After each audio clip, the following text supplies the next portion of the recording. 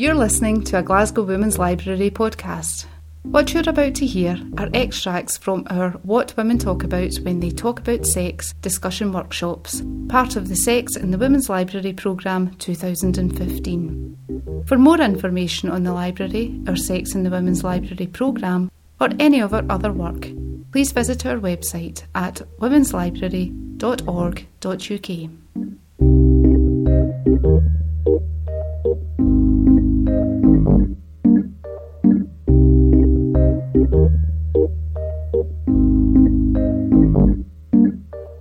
Hi everyone, thank you so much for coming. It's brilliant to have you here. Tonight is our sexology discussion groups, and it's within the wider sexology season, which is all supported by the Wellcome Collection, and it's linking in with work happening in London and Manchester.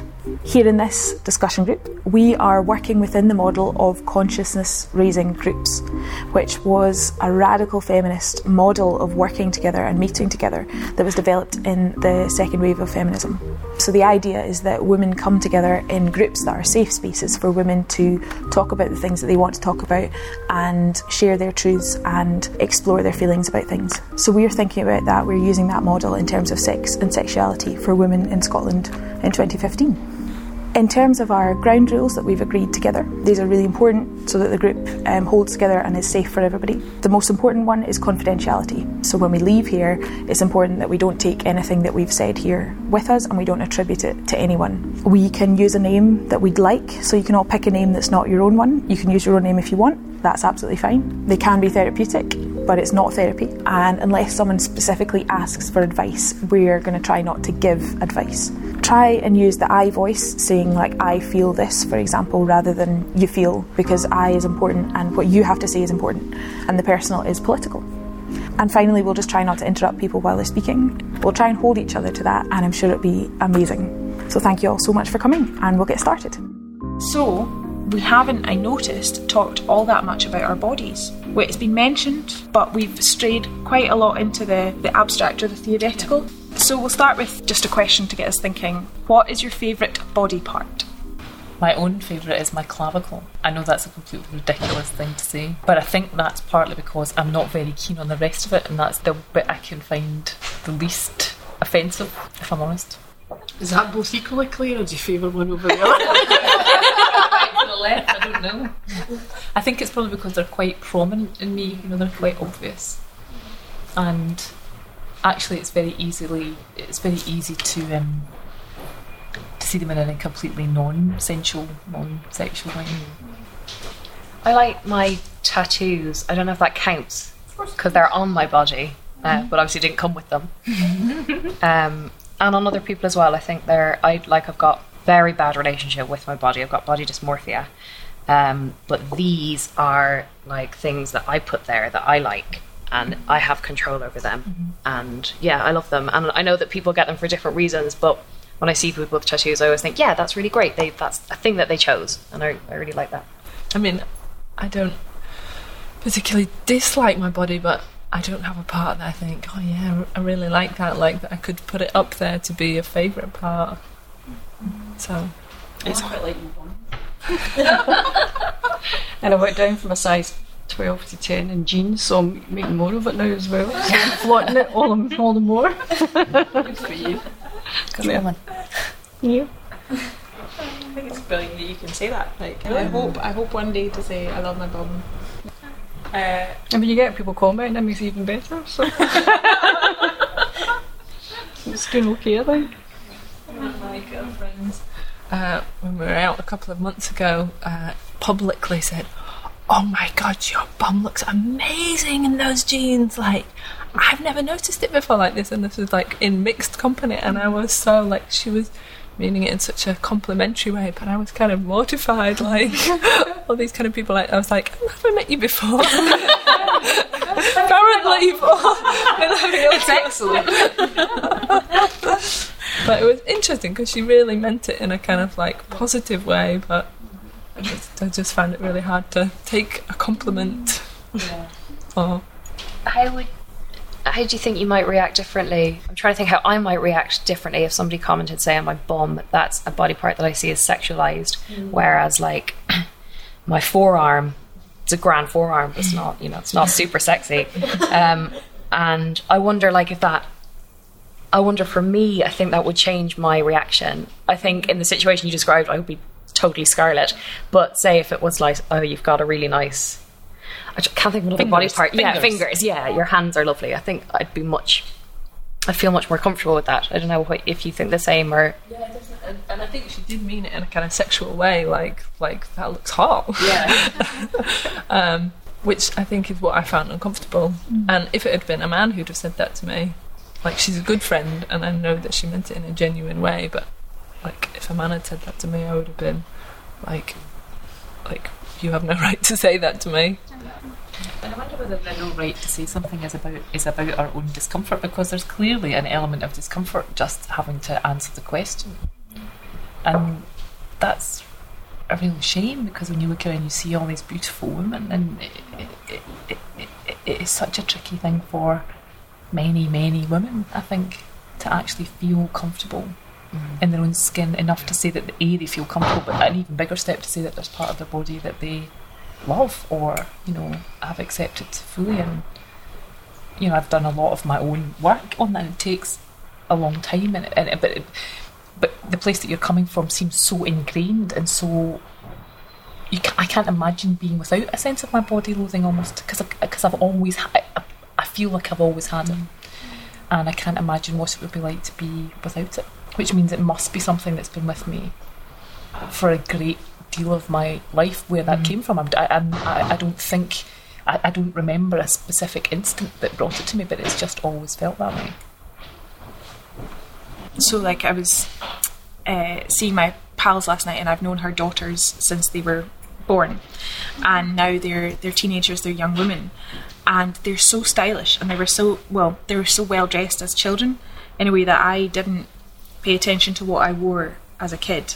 You know, I was like a big baggy t-shirt and leggings, and that was me happy as Larry. It's pretty much what I dress like now.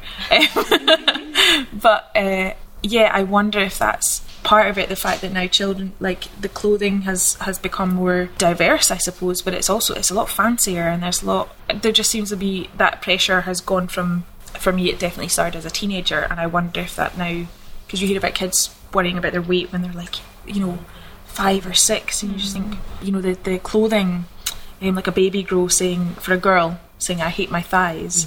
I think it comes from a really young age. I know from my own experience, I suppose a lot of it comes from the women around you as well. You know, like, I know my own mum had, like, kind of major issues with her own body, so I grew up listening to a woman saying how, you know, don't get fat like me, or don't be, you know, don't be like this. So I suppose from a very early age you become conscious of, oh, that is a thing. You know, it doesn't really matter that I think you're great and all of the things that you do, and that you're intelligent and that you're beautiful and that you're loving. That's irrelevant, because I now know that that's a bad thing to be, effectively, which is kind of, it's interesting, because I guess probably without even knowing it, that stuff kind of permeates, and I assume for her there was a similar trajectory as well. So it's kind of, yeah, it's interesting to talk about, because I suppose it is it seems almost wrong in a way to identify a part of yourself that you're like, oh no, I do like that bit, that I'm cool with it. It's sort of like that's not allowed in a sense, which is interesting.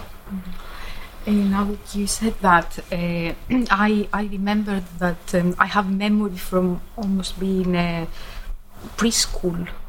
I remember, like, crying because my mother was trying to make me wear some short socks, but I wanted to wear the other ones up to the knee because my legs were fat. I was thinking at this age that and it was like, oh, and she was like, no, she's going to put this in. She made me wear the other ones, and I was feeling so horrible. And I'm pretty sure it was preschool, because I remember myself in this house that we were living before I went to school having this. And I was thinking, but who made me think? But again, I think as a small child, you see the other children who are sort of like doll-like, and I'm not this doll-like at all. I'm fat, I've got fat legs or whatever. At that age, which was before 5. But which seems to sort of have reversed things. I'm just trying to think which part of my body I like, and I know that when I'm looking at my foot, and I'm looking at my foot because I was a dancer and I was like ballet trained, so my foot is very strong. And it's like this kind of strength that it has, and this idea that if somebody attacks me that nobody has ever tried, he will get a kick with my foot, and I can visualize that, and I'm thinking, yeah. And I keep looking at it and thinking, yes. So yeah, that's the answer. But it hasn't happened, and it's probably not. Very logical. Like maybe I'm not going to be able to do that because if I can't, I might fall down or whatever. But it hasn't happened. And one thing that occurs to me just while we're talking is looking back. Like I can say I see a picture of myself when I was like 18, 20, 22, I could look at this picture and be like, oh my god, look, I was so lovely. Look at my legs, I've got these amazing, beautiful long legs, they're really gorgeous. And I remember when I was 18, looking at myself in the mirror and going, oh my god, your legs are so disgusting, you're gross. And so now it's like I don't even know what I think, because I can look at myself in the mirror and have this horrible thought, and I'm like, I think no matter what I look like, I will have this same negative thought. Like my body's changed a lot since I was 18. Looking back, I think it was perfect, and now I hate what I have now, and like what's going to happen when I'm 50. Yeah, like, you look back to now, and well, so it's strange. And I sometimes think when you're talking about the kind of the pressure that you experience when you're a teenager, and I think, yeah, I definitely know I felt it, and I feel so sorry for past me. I'm like, you're great. You shouldn't have thought that. Maybe future me will think the same. I don't know. Do you think your perception of your own body changes according to who you're with at the time, like other people? When I was in high school, Mean Girls was like a big thing. So there was like this want to be like the Plastics. So everybody would like discuss at great length the calorie content of lunch, and like there was then this huge sort of focus on like, oh, like I'm just gonna have to take some lettuce because otherwise so and so will judge me, like, oh god. From really early on comparing yourself to everybody else instead of going, oh, like, well, of course my body's different because we're totally different people, that's how it's meant to be, like, but instead just trying to desperately be the same as someone else or desperately fit into this mold that you're clearly not, because you're not those people.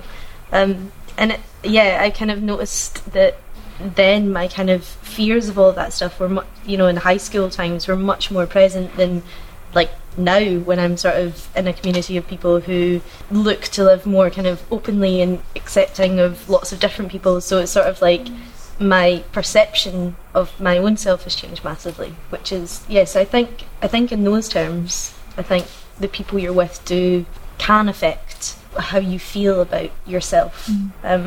Because I think if you surround yourself with people who try their very best to not be judgmental, then you sort of live with that as well. So you kind of, and if you think to yourself, oh, like, would I be that hard on someone else? Like, probably not. So I'll try not to be to myself, but it's much easier said than done, I guess. But yeah. It's very easy for me to kind of dissociate from my body. I kind of walk around as a person without a body, and it's taken a lot of hard work to kind of become an embodied female almost, and to express that femininity through a sense of embodied power. And it's hard, and I found it really difficult, but there is something very, very lovely about it in those moments when you can achieve it. I think there is something very powerful about an embodied female who expresses their femininity and their sexual energy through the vessel that they've been given to carry it around it. But that can change depending on who you're with, I think. If you've got a fabulously supportive partner, it's easier. I have to say that my body, my kind of body perception changes with my menstrual cycle, for example. So, if I'm mid-cycle, I might think I'm God's gift, and then I get to premenstrual and I hate myself. So I think there is a cyclical nature to all of those things for women that is purely feminine, I think. But it's difficult, I think, to stay in your body if you're the kind of person who has a kind of negative body experience? I definitely think that there should be some sort of warning label for changing room doors, saying, you know, if you're having a shit day, don't even get naked in this mirror because it's not going to go well. Or there should be some sort of like helpline phone. You know, if you're crying in the mirror, don't worry, we'll send someone running with like, you know, a cup of tea, and I don't know.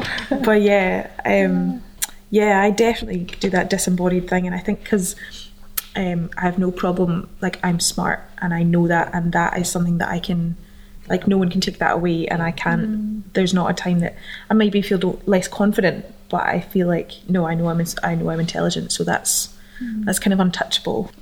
I don't know, I would really like to feel more positive all the time and just walk about being like, oh, I'm amazing, I love everything about myself. I'm quite intrigued to know how people's perception of the body affects their sexual life. Whether everybody wants that, take me up on it, but you know, I find that really intriguing. But body is important. Outside, not perfect body. Everybody feeling then not perfect body has someone. No, feeling is different. Maybe they were happy than us. I think. You know, some people also, they are like, I have to perfect everything, and I don't think their sex life not much better than others' perfect bodies. I don't think Marilyn Monroe more happy than us. She had lots of problems. I definitely think if I was thinner, I would enjoy sex more. I have no idea. You know, there's no basis for that. There's no evidence to back that up. But I feel like, because sometimes I'll feel great, but sometimes I'd rather be in front of a mirror, and sometimes I would, you know, anything but, and turn the lights off, and I'm not, you know, interested. And I think what you're saying about where you are in your cycle, or just where you are with your levels of confidence at the time, sometimes I'm like, yes, I will wear the best underwear and I'll look fabulous and it'll be great, and sometimes, yeah, I've never wanted to take any pictures or film, because I know that if I look back and it was, I would find something, even if I looked amazing, I would find like, my feet were looking odd, or, you know, something completely absurd, and then that would be what I would take away from that, because, I've always thought, no, that would spoil it for me. Yeah, I think for me it's interesting actually, because with every other kind of conversation about body, my instinctive kind of go-to is I feel like I've been hearing that in reflection from this, is like the kind of issue around weight and how women feel about weight is like heavily discussed, which is interesting, because I think for me, in a kind of sexual sense,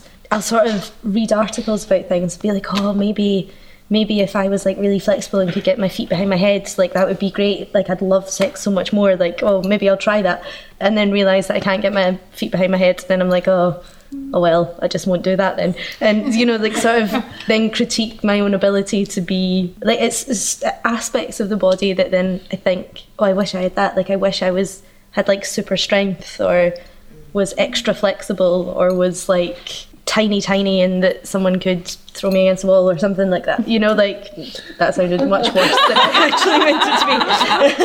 I know where you're coming from. You know where I'm coming from. Sounds excellent. But like, yeah, like those kind of things I think of more than like how I look, because I think but I think that's also dependent on your partner as well, on who you're having sex with at that time, because I know I see that now in a kind of, from a perspective of having sex in a monogamous relationship where there's a great deal of trust and kind of appreciation for one another as people. So I feel that kind of more body confident in terms of how I look or how I appear and my own physicality.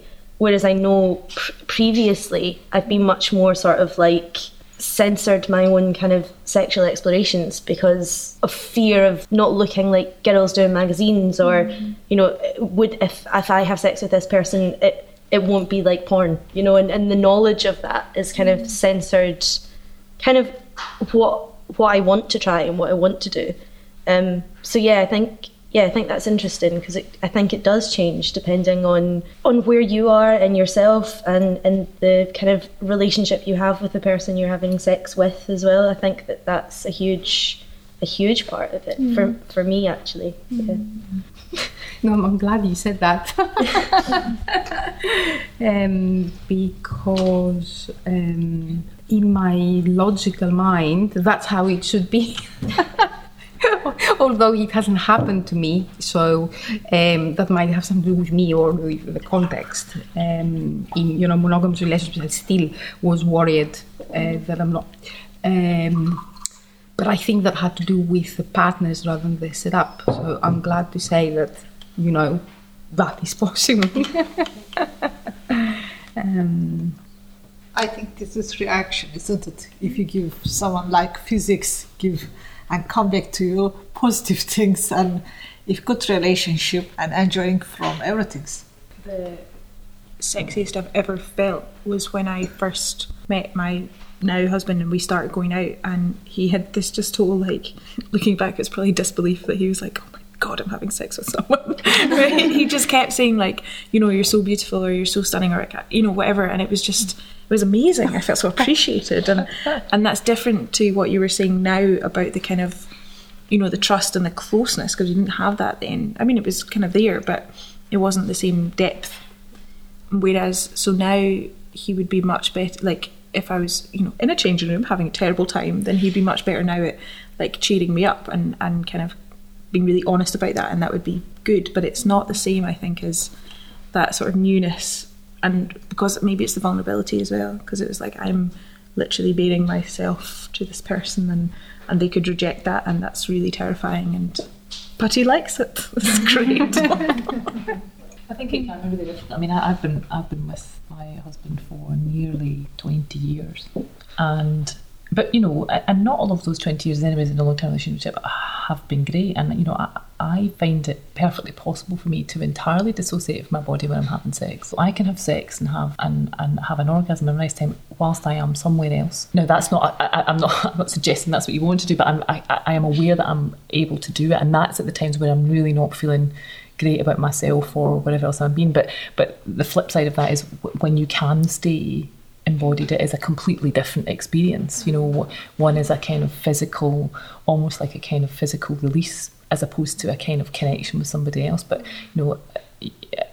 I'm not ashamed to say it. It's true. But that I've had times in my life where that's what has happened. I've been having sex and I've not been there. My body can deal with it, as in I can have a sexual experience, I can climax, can have an orgasm, and just not be there. And times in my head actually thinking, I don't want to be doing this. It's this real terrible conflict.